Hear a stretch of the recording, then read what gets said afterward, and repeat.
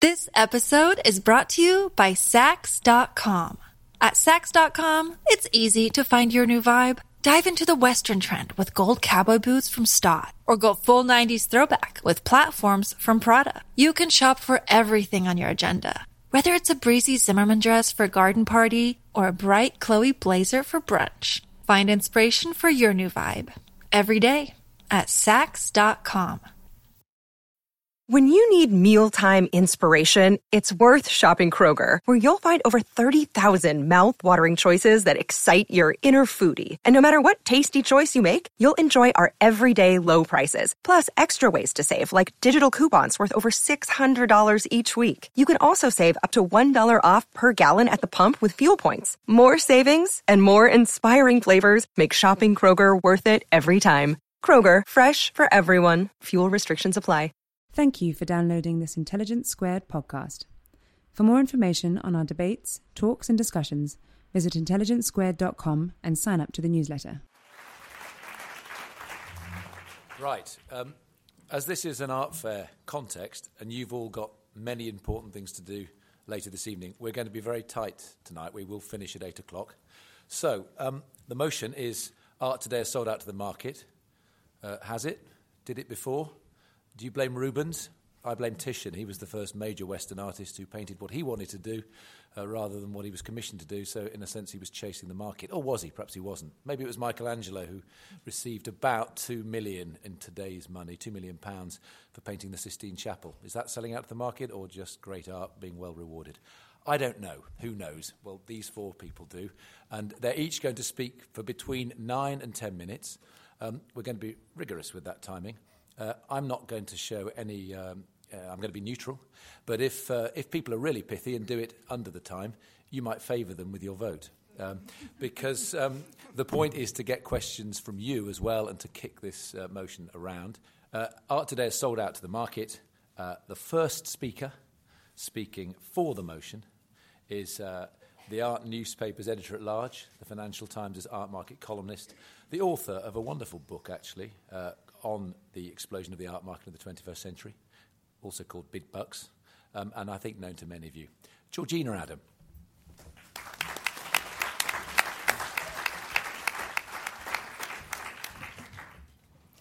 Right, well, thank you so much for inviting me to take part in this. Of course, as many of you know, I've been writing about the art market for many years, actually more years than I dare tell anybody, probably before you were even in short pants.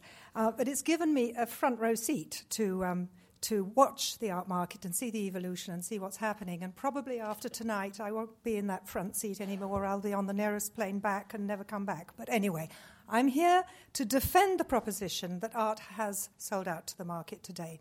Now, I would like to have one caveat at the beginning, is that generalizations are always hopeless. You know, I mean, you can always, generalization is meaningless. And I think that there are masses of artists who have not sold out to the market. I think it's important to say that at the beginning. The problem is you probably haven't heard of the ones who haven't sold out to the market because they're doing their thing. They maybe are not backed by a big, powerful gallery. They don't have public relations. They don't have shows in museums. And I think that Vanessa will come on to that.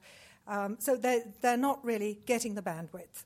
But my argument is that money and high prices have had a corrupting influence on a lot of artists, not all of them, and on the sort of art that they're making. In fact, I'm going to give you 3 ways in which I think that there's been this corrupting influence on what artists are doing. And then there's a 4th way, which is also very important.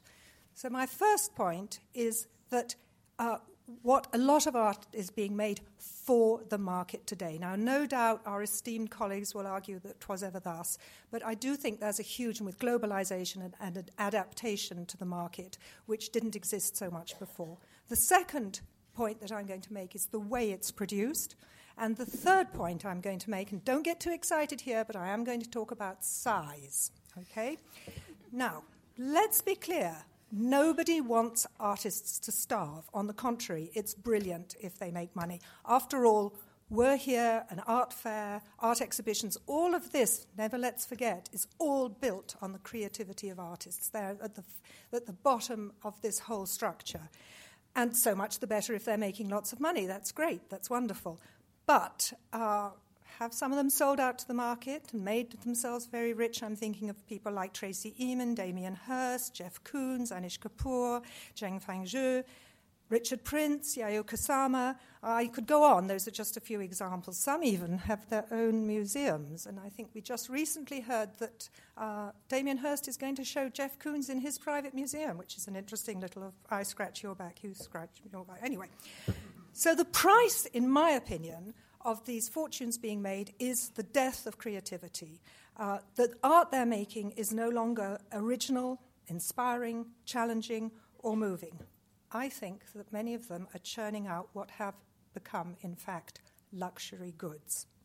Remember Damien Hirst's sale at Sotheby's in 2008, in which Sotheby's looked like a luxury goods store with all those artificial diamonds and, butterflies and spins and things like that. I am arguing that Hirst and his like are not making art, but they're making branded, predictable products which are sold by the mega galleries across the world. The mega galleries, it's interesting, and this is a real phenomenon of our time, is the rise of these huge galleries with very big staffs. They have a number of outlets throughout the world. In the case of Gagosian, I think he's made it to number 15. And they have established clients whose interest in art is often more investment than passion, and they need to produce a lot. The galleries expect the artists to produce art that is going to be shown around the world and is recognizable, unchallenging, and can even be converted into an investment product, which is, I don't think, what art should be around, but I will come back to that. And I think one of the problems is that these artists are pandering to the market by making stuff that reflects the taste of the buyers. They reflect the taste, they get the cash that follows, but I'm afraid that it means that some of them are losing their artistic integrity. They have sold out. I'm not just talking about my poster boy Hirst or even Koons, who's another poster boy, but what about Tracy Emin's neons, for example, which say something really challenging like, I've always loved you, and it's in a pink heart. Coming soon to an art fair near you. Anish Kapoor's mirrors, coming soon as well to an art fair near you.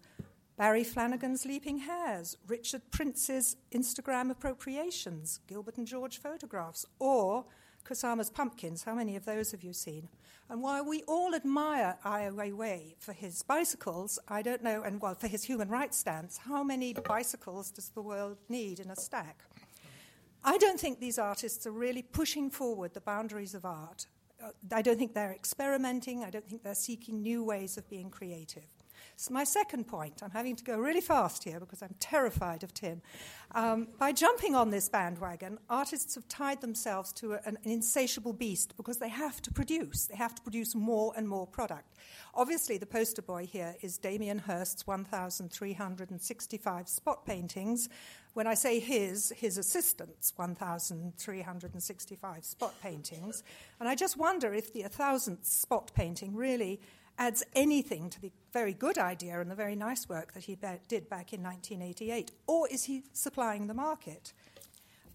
Let's also think about the use of technology. For example, Wade Guyton, who's been using inkjet printers to churn out the stuff. I'm not sure that artists went to art school in order to produce this colossal amount of material, but it's necessary because of the exhibitions around the world, the biennales and the art fairs. And I don't think that they, particularly when they were at art school, wanted to produce abstract, rectangular works that hang on the wall, but that's what they did. And here I'd like to give the example of Lucian Smith, who was a painter who filled fire extinguishers with paint and then sprayed canvases. And I have read, and I'm not quite sure, but I have read he could do 300 at a time. Well, that's production. That is not, in my opinion, art. Another problem with having to produce a lot of art is that it inevitably leads to what is politely called appropriation and sometimes in lawsuits is called plagiarism, i.e. copying. And just think about Richard Prince, who has been in trouble for plagiarism. Or when you think about what he did with his Instagrams, which is when he screen grabbed Instagrams, added a line of his own onto the bottom, produced huge series of them and sold them for $90,000 a pop. I think that's laziness. I'm not sure that's really making art. So I know you've been waiting for size, because that's the important thing. I'm going to talk about the size, because there are an enormous number of buyers today who have museums and they want big, and the artists are also producing big. Once again, I'm arguing in order to supply the market. So producing big is actually quite difficult, takes a while. I'm not sure that a 74-panel Gilbert and George, as was seen last year at Art Unlimited in Basel, really adds anything to the Gilbert and Georges you already know. And of course, going beyond that, artists are also producing blow-ups. So we have Paul McCarthy a couple of years ago at Frieze in New York, who produced an 80-foot-high blow-up balloon dog, which was, of course, an appropriation of a Koons blow-up balloon, of Koons balloon dog. So here you have both blow-up plus appropriation altogether, or copying, if you like. And let's not forget Mark Quinn, when Alison Lapper, his statue of Alison Lapper, he produced a blow-up during the Venice Biennale last year, which sat alongside the Church of San Giorgio Maggiore, and when the wind came up, it had to be deflated because it was, anyway. And there's a lot of jokes were made about hot air at that time. I'm going to end with the problem of this, which is the commodification of art. I think that artists producing these long series of similar works, churning it out, are playing into the financiers' hands of treating art as an asset class. Financiers like lots of detailed indices to assess the value of what they're buying, and this is playing into their hands. The whole purpose of art, for me, is to be seen. One hopes that an artist makes their work to be seen. The moment the financier's in there, what do they do when they buy something? They stick it into a Freeport behind a 50-centimetre steel door, and it's never seen again until it reemerges to make some money. And I'm going to end with what Robert Hughes said, and it was critical. He said, the new job of art is to sit on the wall and get more expensive. And my argument is that artists have played into that hand. Thank you.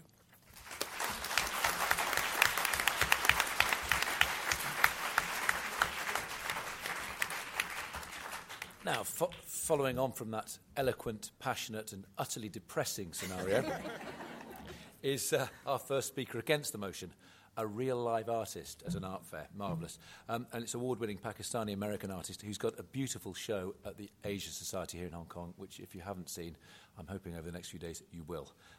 Please welcome Shazia Sikandar.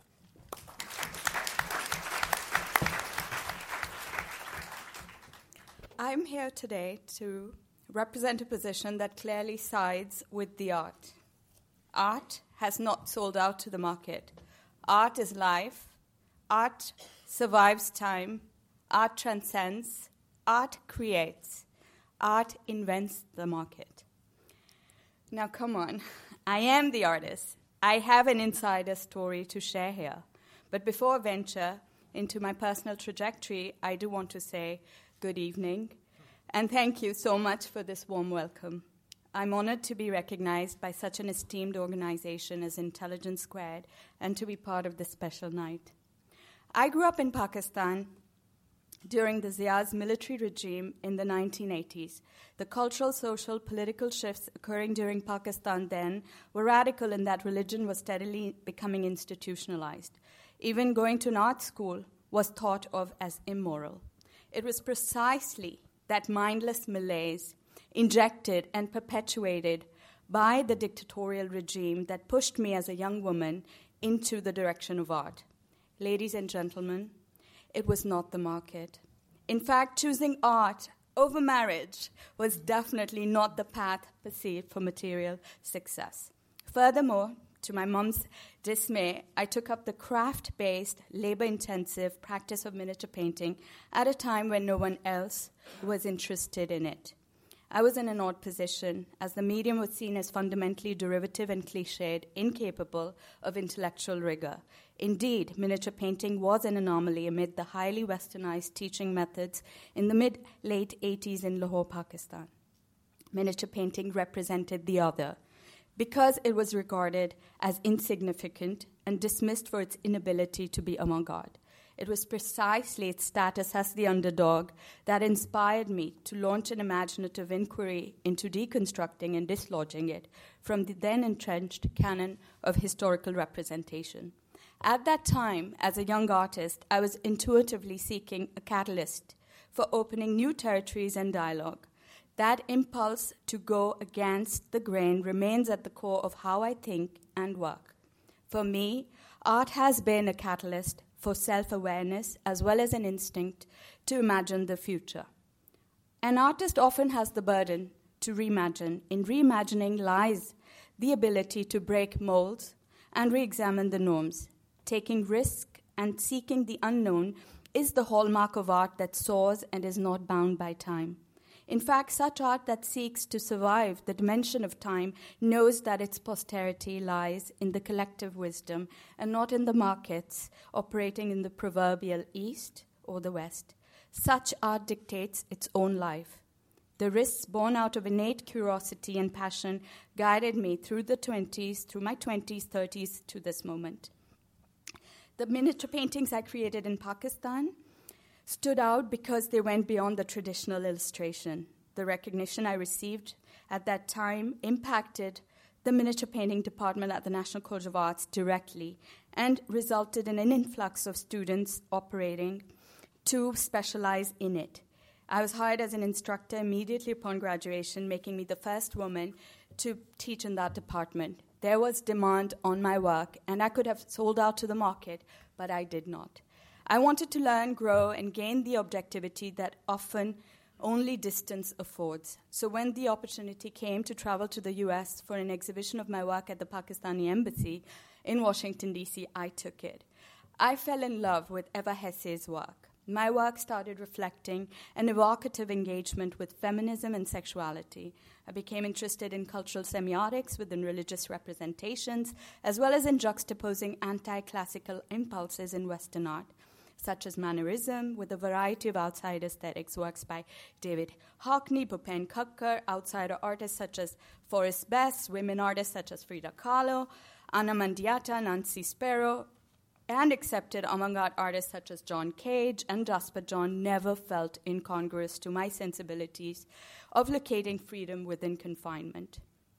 I got my break at the Whitney Biennial in 1997 with a simultaneous exhibition at the Drawing Center, and my first ever reviews were in New York Times at the same day by the two most respected critics, Roberta Smith and Michael Kimmelman. Again, the market came knocking, and this time it wanted to break down my studio door, but I resisted. I saw that my work was being seen and valued primarily for its labor. The more detailed the paintings, the more interest. My entire practice of dismantling and deconstructing miniature painting had been a conceptual exercise. I was not afraid of labor, but I did not want the work to be seen only from one lens, but to be equally respected for its ability to be inventive. So instead of making the factory-style production of miniatures that the art world demanded, I started making work which was conceptually challenging, experimental, and difficult to sell. And it made me happy. It did not make me rich, but I found support within the smaller academic institutions and museums, the non-for-profits, and visionaries like the late Linda Pace. My launch of contemporary miniature painting in Pakistan gained high visibility in the US and internationally in the mid and late 90s, instigating a movement that almost a decade later has come to be known as the neo-miniature. Ladies and gentlemen, the irony of the situation is that the neo-miniature is one of the fastest money-making art for the young artists of Pakistan, packaged perfectly for the market. I may have contributed to it, but I did not benefit from it. As an artist, I am daily compelled to inquire how to create work that is alive, that can dynamically relate to its surrounding space, technical characteristics, and temporal experience by embracing the unfathomable power of the imagination. The mundaneness of the market is not what inspires my art. To seek real inspiration, art has to dig its own heart in pursuit of its own truth. Market is not part of that process of inquiry. It is in the cavern of human interiority that a soul of sufficient strength can find voice, a voice not delimited by the personal, but strange and wondrous, robust enough to intimate the ineffable. Words of wisdom expressed by a fellow artist, the Pulitzer Prize-winning author Ayad Akhtar, in discussion with whom I created new work currently on view in Hong Kong at the Asia Society and here at Art Basel. The collaborative work, Portrait of the Artist, was born out of mutual inquiry into creative revelation, not to cater to the market. Art today has definitely not sold out to the market. Take, for example, my current exhibitions here at the Asia Society and the Maritime Museum. It was precisely a year from today that I decided to write to the Asia Society after being inspired by its site and history as former Explosives magazine compound. It was my instinct and my passion that made me reach out, and not a system of agents working in the background on my behalf. Throughout my practice, I have aimed to create work with unpredictable diversity, reflecting a multifaceted imagination open to influences and experiences. Making the same work again and again has never been my forte or my desire. It bores me to death. Despite the pressures of the art world to forge a brand around an artist's work, I have managed to create diverse and challenging work which demands respect and independence and is collected with enthusiasm by many museums and individuals. Its true value will ultimately be judged in years to come, but while I'm alive and full of energy, I am interested in making work that comes from a deep inquiry into my own search of truth. Ladies and gentlemen, I urge you to reflect on how essential imagination and creativity is to human experience. There will always be creators of integrity alongside the creators of market. There's room for independent artists, the independent art, and the independent collector. Independent mind gives birth to new ideas and new trends to move us forward. Some art may be selling out, but artists do what they have to do, and many that may be undiscovered in their lifetime do get discovered with the future generations. Art that survives time does so precisely because it did not sell out. Time is the nemesis, my friends, to the perceived authority dictated by the market. While the market functions as the peanut gallery, great art stages new and challenging ideas and ultimately shapes human history. Thank you.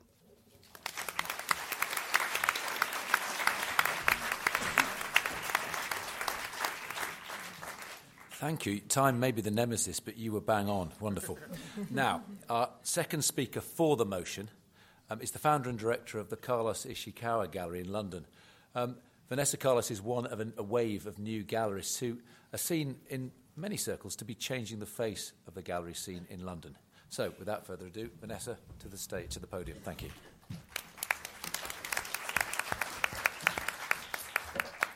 Thank you. Like most of you here, I really do love art, and I don't think that most art has sold out to the market, or I wouldn't be doing what I do. I wouldn't be running a gallery and working with artists.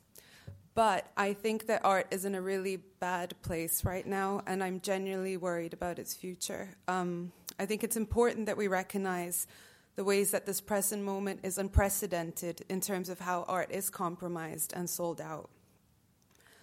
I don't think it's compromised and sold out for reasons that people normally reach for when they talk about this. So, for example, for me, the issue is not art being sold. There's such a long history of patronage that goes back centuries. The issue is also, for me, not really to do with artists who make, bread and butter works, meaning works that are domestically manageable, because I know for a fact that most artists who do that are really trying to raise funds to produce things that are much more challenging and unsellable, like performances and installations and films.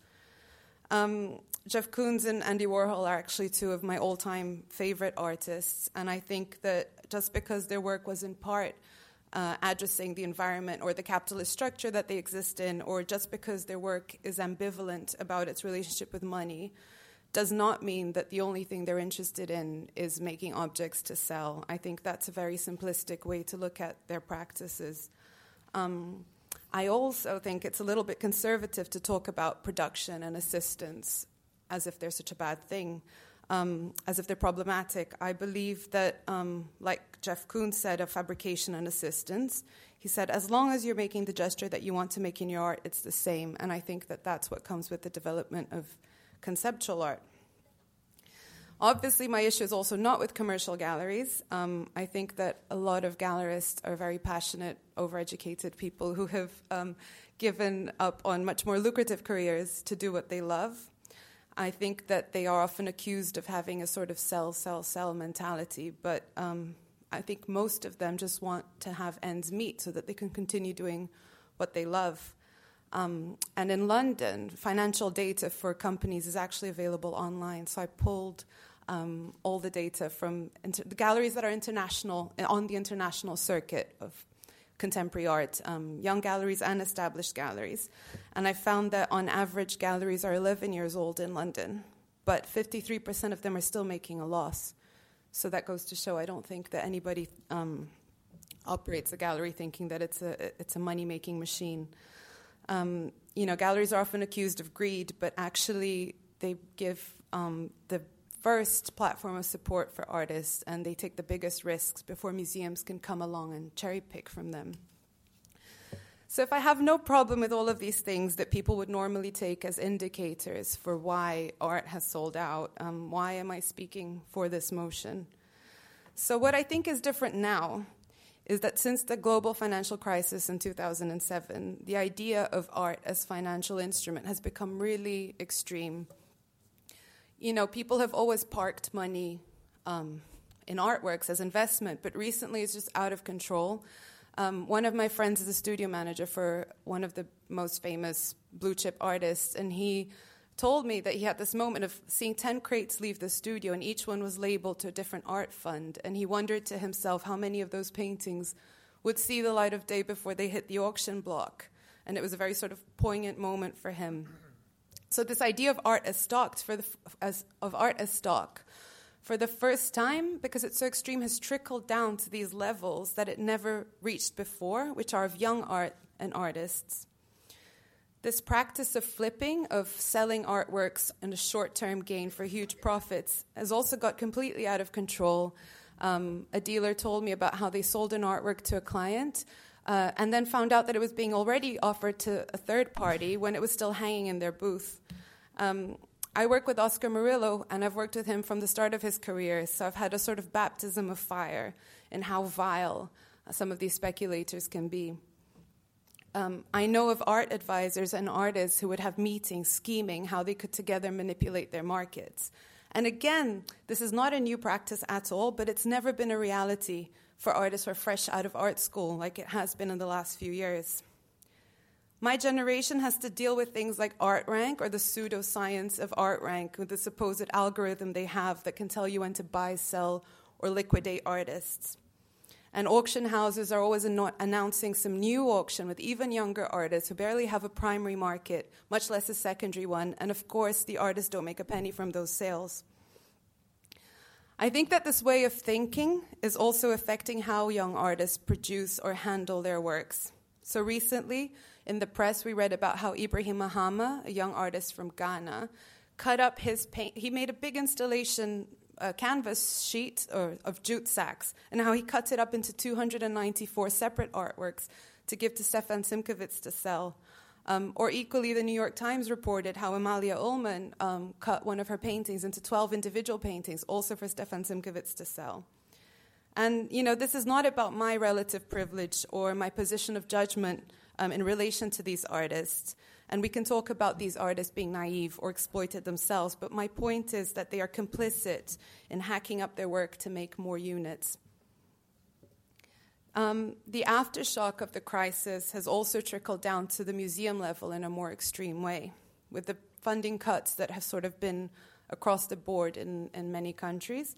And ArtNet reported that a third of U.S. museum solo shows between 2007 and 2013 were from artists that come from the same 5 mega galleries. In the Guggenheim, it was as bad as 90%, so 11 out of 12 of their shows were from artists from the same 5 mega galleries. And sure, we can say that that's because these artists are established or acclaimed, but I think it would be really naive not to see that this points to more than that.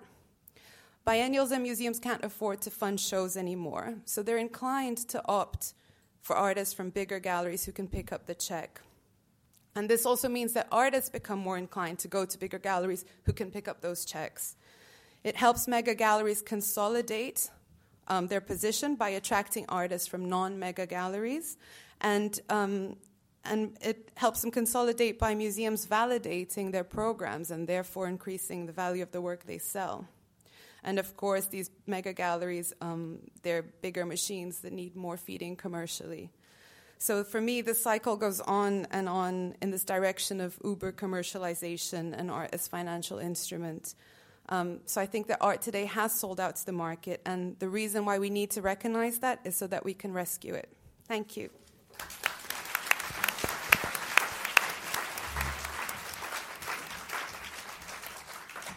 Wonderful. This episode is brought to you by Saks.com. At Saks.com, it's easy to find your new vibe. Dive into the Western trend with gold cowboy boots from Stott, or go full 90s throwback with platforms from Prada. You can shop for everything on your agenda, whether it's a breezy Zimmermann dress for a garden party or a bright Chloe blazer for brunch. Find inspiration for your new vibe every day at Saks.com. Pithy, and she threw us a curveball at the beginning where that was going. Wonderful. Now, finally, our last speaker against the motion is the London-based art dealer, curator, lecturer, prolific writer and all-round Renaissance man. Welcome to the podium, Kenny Schachter.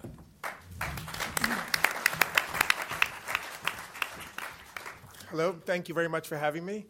And I am against the motion that art is defined by the market. I'll start off by saying that I'm a very materialistic person, and my business is dictated by all of this market machinations that we're talking about. But just like all of you, I've paid my own dime to be here today and speak to you, as you have to pay for admission, and I've come to Hong Kong to participate in this debate and see the fair.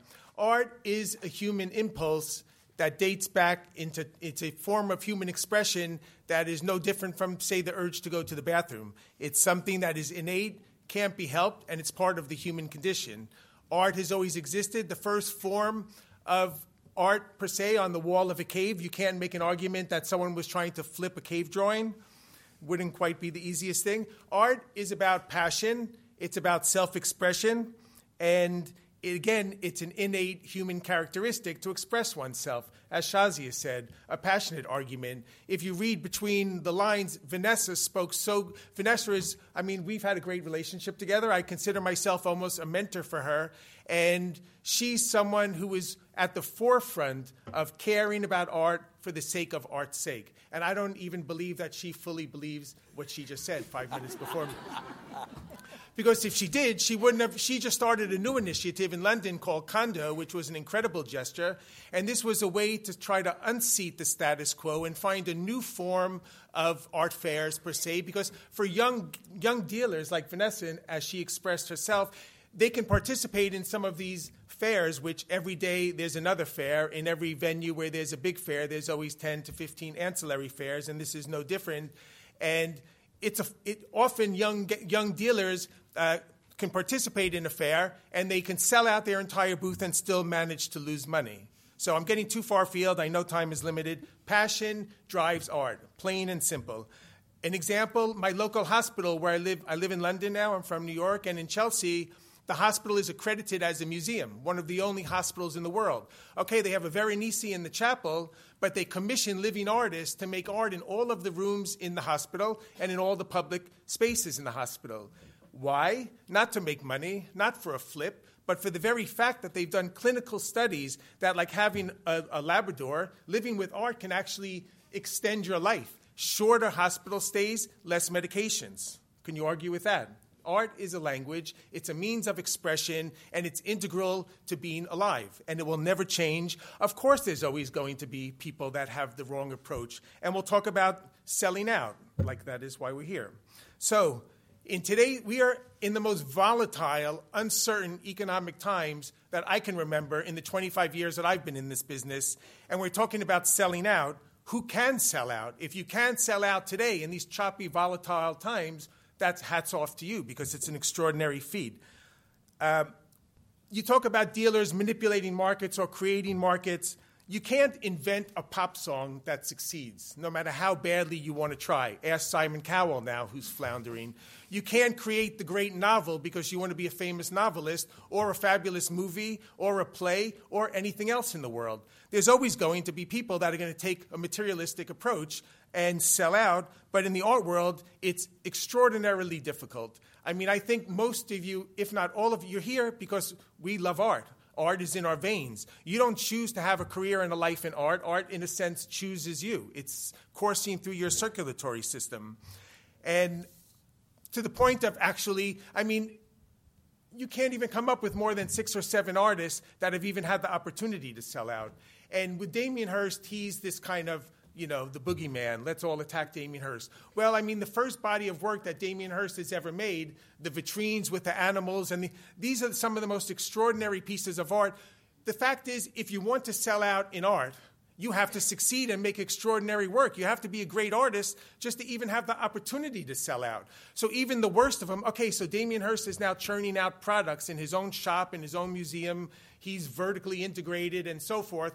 But the continuity of a still life from a depiction of a deceased animal on a table until you see the thing in the box when he did those very early works in the late 80s to the mid 90s, they're wonderful works. Even the spot paintings, okay, so maybe like 1,212 has a little less significance than the first ones, which he may have even had a hand in. But he made these paintings related to pharmaceuticals, and as you get to be my age, you're taking a pill for one condition or another, and it's an incredible expression of, again, you know, Damien Hirst didn't get to be selling all these posters, the poster boy selling posters nonstop, without creating good work. Even Mark Quinn, who has his own gallery booth in Hong Kong Central, I mean, selling out, he's got it made. He's crafting it, manufacturing it, selling out of his studio, and selling, right, taking it directly to the consumer. But then he himself has made some wonderful, extraordinary works, casting his head in blood as an incredible kind of sculptural expression and self-portrait and so forth.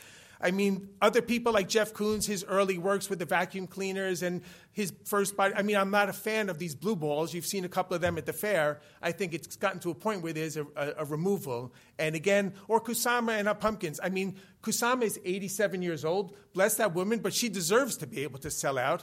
And her early works are phenomenal and extraordinary, and it's the same scenario. So in a sense, really this whole conversation is moot because only in the wildest stretch of imagination, you can say 10 artists have sold out, but these are artists that struggled in the beginning and that made a paradigm shift in the creation of their work to take art someplace else to be in a position to profit from it. Really, what we're talking about is integrity, and I think for sure everyone has it here. I know that I feel wildly passionate about what I do. I would do what I do for free. It drives me closer to my kids. I teach at the University of Zurich. I'll write about this debate, and I'll write about the fair in ArtNet, which comes out tomorrow. I'll get my websites correct. And all of my hard work to try to sell a painting once in a while affords me the opportunity to speak to people here, to speak to my class in Zurich. I've taught a bit at the Royal College and various other places, and the writing, a way to communicate just these very issues. I mean, I write about the market, but it's the pure underlying quality and merit of art that gets me up in the morning, and I think that you'll all agree. And then our great moderator, who's funnier than I am, this is a perfect example of someone who crossed into the dark side. He had this cushy position in one of the largest commercial galleries in the world, White Cube, and what did he do? He went to the dark side. He went to the not-for-profit sector and joined a museum. So, illustrious broadcaster, very good-looking, fit guy, and now he's working in not-for-profit, fostering museums, and like all of us here, I believe Georgina, everyone cares deeply about art as much as I do, and I'm sure you do too. Absolutely shameless. Flatter the moderator, then kick him in the nether regions. Say that one of the people you've mentored, but she doesn't believe in what she's arguing. Brilliant, Kenny. Thank you. I also, we're going to throw it to you in a minute. And the notion that art's innate, like the urge to go to the bathroom, or like a Labrador, it can lengthen your life. You've got to respond to that, surely, from the floor. But thank you all. That was great. I'm going to tell you what the entry poll was before I ask you to ask questions now. There were 18% of you who didn't know, There were 31% of you against the motion, and there were 51% of you for the motion. So there's a majority, small, but a majority nonetheless, of you who came into this debate thinking that you were for the motion. Art today is sold out to the market. Right. Questions from the floor. I'm going to try and do them in batches so that we can kick a whole range of things around here on the table, on the stage. Who's got questions? Gentleman here in the front. There's plenty of questions that I've got if you're not going to ask them, but believe me, I take the opportunity. This question is for Georgina. Assuming that the art world has sold out, who is primarily responsible? Is it the artist? Is it the curator? Is it the director? Or is it someone else? And a second question, which is perhaps has exactly the same answer, who of these individuals are primarily responsible for the success of an artist's work? Oh, okay. Yes. So, firstly, I did say at the beginning that I was not talking about all artists. I was talking about a small group. I do think that the big... I agree with your perspective. Oh, okay. Well, I'd be even happier if you didn't agree and I persuaded you over to my side. But anyway. Yes, so the question is, who is responsible? I do think that the big galleries, because they're big operations and they've just got to keep selling. So I do think that they have quite a bit of responsibility. And I thought Vanessa, what she was saying about the speculation, about the commodification of art, I think that's very much to blame as well. I think that really has had an impact. And the second part was who's responsible for their success? For the success of, the successful artists, who is responsible for their success? Is that also the big galleries? Well, that's a really interesting question, one I've never really been able to figure out myself. If Larry Gagosian takes on an artist, is it because he sees something in that artist that's extraordinary, or is it because the Gagosian machine turns him into a successful artist? And I haven't entirely, I've always wondered about that. Integrity, as Kenny said. Right, yeah, there's a question there, a lady there in the second row. I think all the artists, big gallery, they don't keep them. Sometimes they let them down, and then they are finished. So those who didn't hear it, the accusation, I think, is a question as well, is that the large galleries sometimes they don't manage artists' careers properly and they let them disappear, they let them down. Not only always large galleries, sometimes big collectors. I mean, the famous case is Kia and Charles Saatchi, and he put everything into auction having bought it, and it was had a very blighting effect on Sandro Chia's career. I mean, I think Saatchi used to wield a lot of power when the world was much smaller, and he had a hand in building markets, and sometimes they collapsed. Gagosian, too, maybe 10 years ago, he had a lot more influence to add, say, 10 to 20% of value when he picked up an artist. Now that he has 15 galleries all over the world and he's trading paintings for hundreds of millions of dollars, for a young artist to work with a gallery like Gagosian can almost be seen as a negative in their career. So, I mean, there could be manipulation. Like when you talk about there are big families that we all know, like in New York, and who have hundreds and hundreds of fill-in-the-blanks, and they got involved with these spraying in the fire can paintings and all that kind of stuff. You could manipulate markets in the short term from 1 year, 2 years, one sale to the next sale. But really, like Shazia said, history makes art history. Time, it's all about time. So there could be spikes up, and you can have your friends bidding on your own inventory.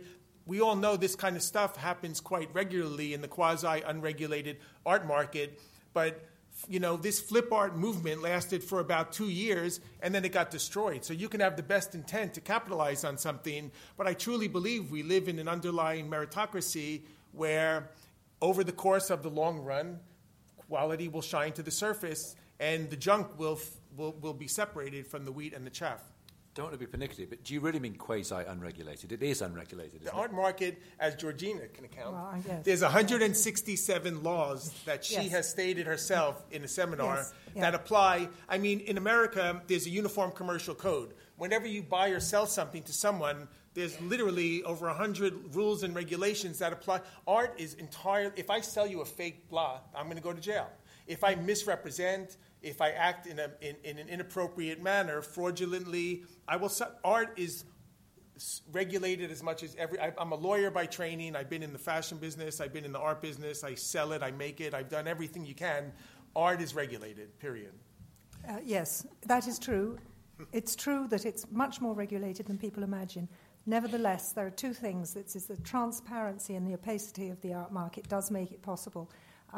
That is not regulated, for example, in the same way the financial markets are. Sorry, Kenny, but For one moment, I thought the moderation brought them together, which is actually not my job at all. There's a woman there in the fourth row, and then this is a question for both sides of the motion. I'm curious how you guys are defining selling out. Is it a threshold of a certain amount of money that one's making? Is it the choice to cut up a painting to duplicate it? How is the panel defining this? Yeah, good question. Right. How would you define selling out? I think, like Kenny said, just integrity of intention. I think not doing what you set out to do, i.e. to make art that's challenging, experimental, all of the things that we heard, but purely making art to pander to, to sell it to the highest bidder for as much as possible. How can you measure integrity, Vanessa? I don't know. Nor do I. That was going to be like you the Holy recognise Grail. it when you see it. Yeah. Shazia, what do you understand by the term selling out? Again, it comes back to creativity, curiosity. So were neo-minimalists, lovely term, miniaturists rather, in Pakistan, were they selling out in a sense? I think it's the artist has to do what the artist has to do. It's an independent impulse. The market is separate. I mean, I'm idealistic, but cynically idealistic. This morning I received an email from Other Criteria, which is one of Damien Hirst's umbrella corporations, and he was selling the latest iteration of a print based on a painting he made. It must be the 15th or 16th print in 17 different colors, and now he added glitter to it. So that would be a fairly succinct definition of what it is to sell out. To make things that, I mean, if you look at the way, when I started in the art world, nobody wanted to be in the art world. It was a very unglamorous place 25 years ago, and the whole global situation hadn't really taken hold of the interdependency of so many different regions caring about art. But let's see, where was I? The thing is, art has become a lifestyle, a luxury brand, and I will agree that, I mean, when I started, there was no Kanye West saying that he would trade 2 Grammys to be taken seriously in the art world. There was no Adrian Brody making paintings who just sold the dinosaur painting for $100,000 at a benefit here the other day.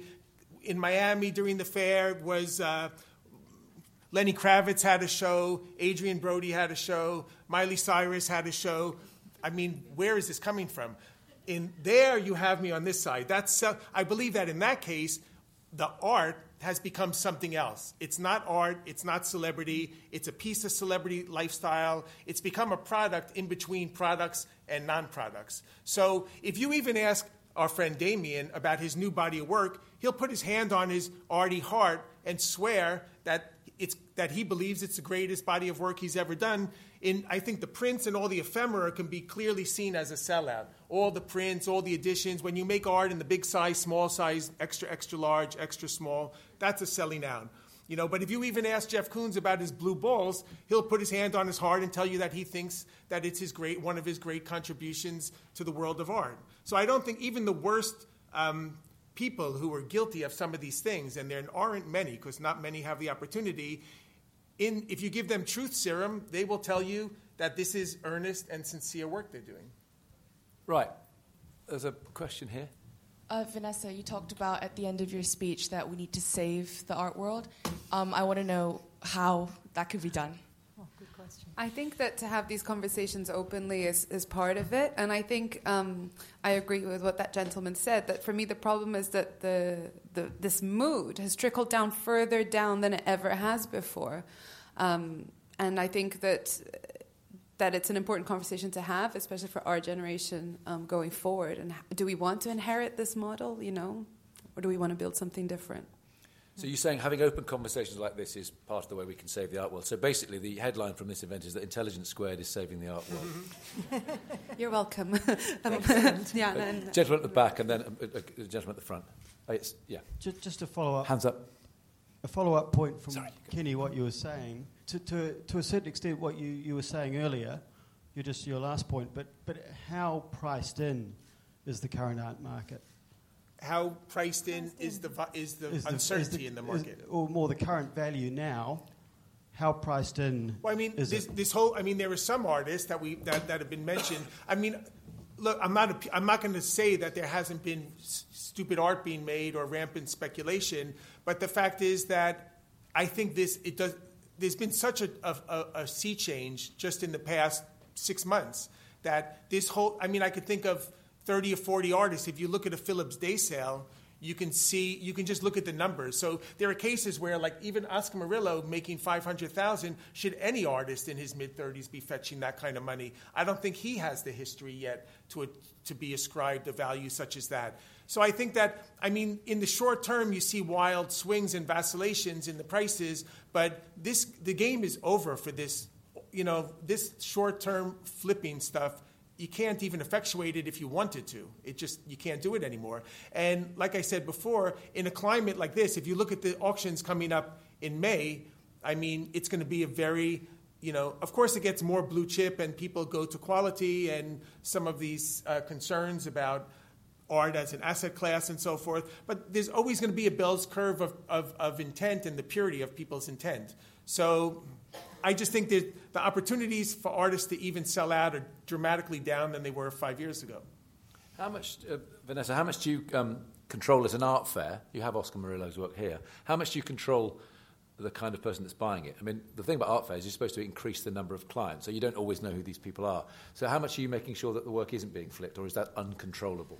I think, one of the ways that is not about controlling it, but that is underpinning all of this is showing the artist's practice to its true form. So you see the booth we did here is actually pretty experimental. It's an installation by Korka Arananachai and Oscar Murillo, who are two sort of quite popular young artists. And we did the same thing at Frieze. It was a performance-based booth. I think that by showing the full scope of these artists' practices and not reducing them to objects, because that's not what they do. That's one way of already approaching the conversation from a different entry point with the audience and with collectors. Question here at the front, just the second row, just behind you, sir. There's a microphone coming. I think we need to really go back to a more fundamental question. We are talking about gallery or artists and the institute, but what about our viewers, our lovers? If you go to old days, people, if you go to any house, there were paintings hanging on the wall. In Korea, for example, 60s, 70s, you could easily see that the calligraphy or brush painting each house, and then but nowadays it's completely gone. I think that's maybe same in other country. So what really happened? When the people are not buying the paintings, they don't hang the painting in their houses. Instead, they're buying something else, television, some other thing. It's like we're trying to build a house, with the sand. So are you saying that? So we need to really, talk with this how we can communicate, with bring this, culture back. People really have to live with art in their life, okay? But there is a big separation. There is enormous distance now, and it become very professional market. And so, what is the point? How are we going to, bring these people, to art, to appreciate art again? Well, let's unfairly ask the gallerists to ask how are you going to get more people to engage domestically with art. I think that actually, with institutions, you as a consumer of culture, consumer of art, you also have the responsibility. Why is it that people only go and see the big sellout blockbuster shows? Why aren't more people traipsing around cities going to all these galleries showing like the most cutting edge art for free? So I think that this distance of like living with art, that's one thing. Also, you could say people could support young art. It's not that expensive to buy art from a degree show. But I think as consumers of culture, you make that choice every time you buy a museum ticket. And I just would like to add that I don't entirely agree that the consumer is not engaging with art. If you think about it in Britain, the entrances to Tate Modern and Tate Britain, they're larger than the entrances to football matches, and they've grown enormously. So I think actually people are engaging with art. They go more to museums than they ever did before. Yes, the Royal Academy had a blockbuster year last year, over 1 million people, but obviously we don't mention that. Now, so it's time for we're going to go in reverse order now, and each of the panellists will speak very briefly, 1 minute to 2 minutes, and summarise their position in the light of what we've just said. So then let's go in reverse order. So starting first to summarise, Kenny Schachter. We don't stand up, we just do it from where we're sitting. Kenny. I mean, I think I've said it all. I think we're all here for the same reason, not because we dislike what's happening. There's always the good, the bad, and the ugly in any profession. There'll always be people that are short-sighted or trying to cut corners. Art is not about shortcuts and cutting corners, and there's no easy way to do it. So when you read the headlines in the newspapers after an auction, they're always focusing on the smallest thing. The biggest price is really the smallest fact. It's a minuscule part of the entire world that we all reside in. The big sales, the big numbers, the big headlines, they're really not an accurate reflection of what the art world is like in the trenches. And 99% of the people, whether you're a collector, a dealer, an artist, or a curator, there's not even the opportunity won't even arise in your lifetime to sell out. So I think that it's all futile to talk about. Ken is powerful and passionate, but not everyone can speak over murmuring. So I'm going to be a firm chair and say, can you all be quiet while you're voting, please? Thank you. Vanessa Carlos, your summary. I think that, as Kenny said, because we all love art and it's a manifestation of what makes us human in the first place, which is our consciousness, that's why it's so important that we recognize the moment we're going through, that art has sold out to the market, because we don't want to look back in 10 years' time and wonder why everything is so homogenous, uninspiring, and insincere. Shazia. So art has not sold out to the market because ultimately posterity, not the market, is the judge of great art. There always has been art that panders to the market. What's happening today is nothing new, but there are many artists today with integrity, and ultimately time will judge. Fear at the root of one's understanding of oneself has never contributed to great art or literature. Therein lies the challenge as artists to navigate this particular cultural moment of the banality of market without being defined by it. And Georgina. And, well, I think it's rather interesting that Tate, so it's not my opinion, but Tate had an exhibition that was going to be called Sold Out. Yes. I'm not joking. Then it was called Post-Pop, wasn't it? And then they turned it into Post-Pop, I think, because people were objecting. And I think perhaps the truth was a little bit painful in that case. And that's where my position still is. Not all artists, not the whole art world, but there's a goodly body that is producing art that is boring, uninspiring, unoriginal, and that's because of the market. That's... You were all brilliantly succinct. We're still going to talk a little bit while we get the vote. But it's very interesting, that Tate sold-out thing, Georgina. You're absolutely right, and I'd forgotten it. But wasn't that meant to be curatorial irony? You'd have to ask the curator that. I don't know. But I know there are objections, and that's why it was... Yeah. I think some of the artists objected, actually. Well, a lot of us refused to be in it, didn't they? But it was based around late Warhol to begin with. I suppose he got no option. Yeah. It's funny about it. I mean, Warhol basically opened the floodgates to everything that we're talking about.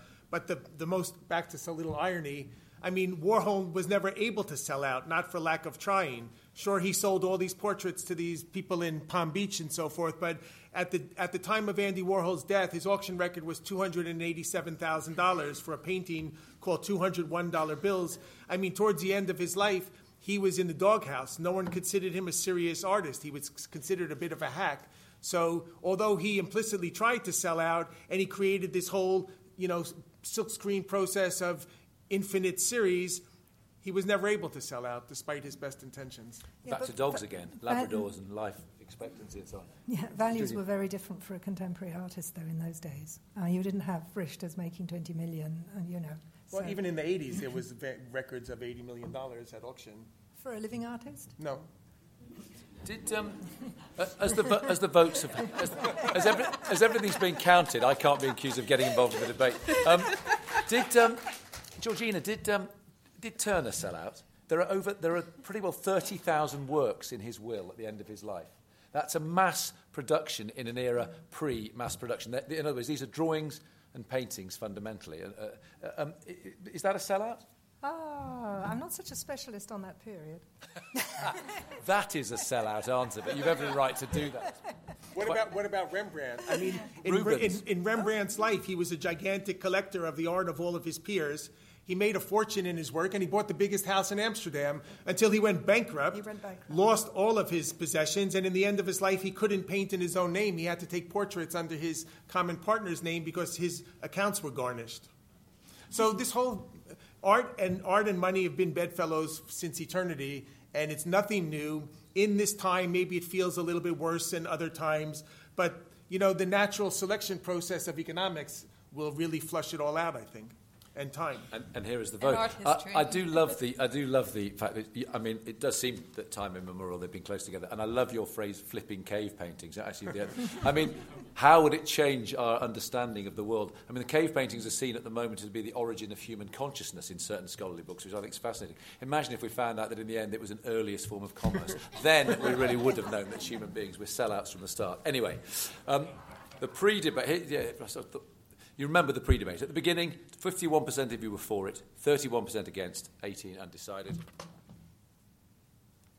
The post-debate, 1% of you were undecided. Well done, the rest of you voted.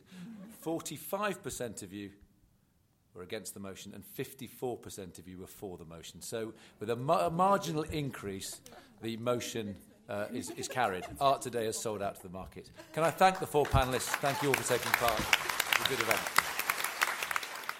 Thank you for listening. You can download more Intelligence Squared podcasts free on iTunes and SoundCloud. If you'd like to find out more about our events, sign up to our newsletter at intelligencesquared.com and follow us on Facebook and Twitter.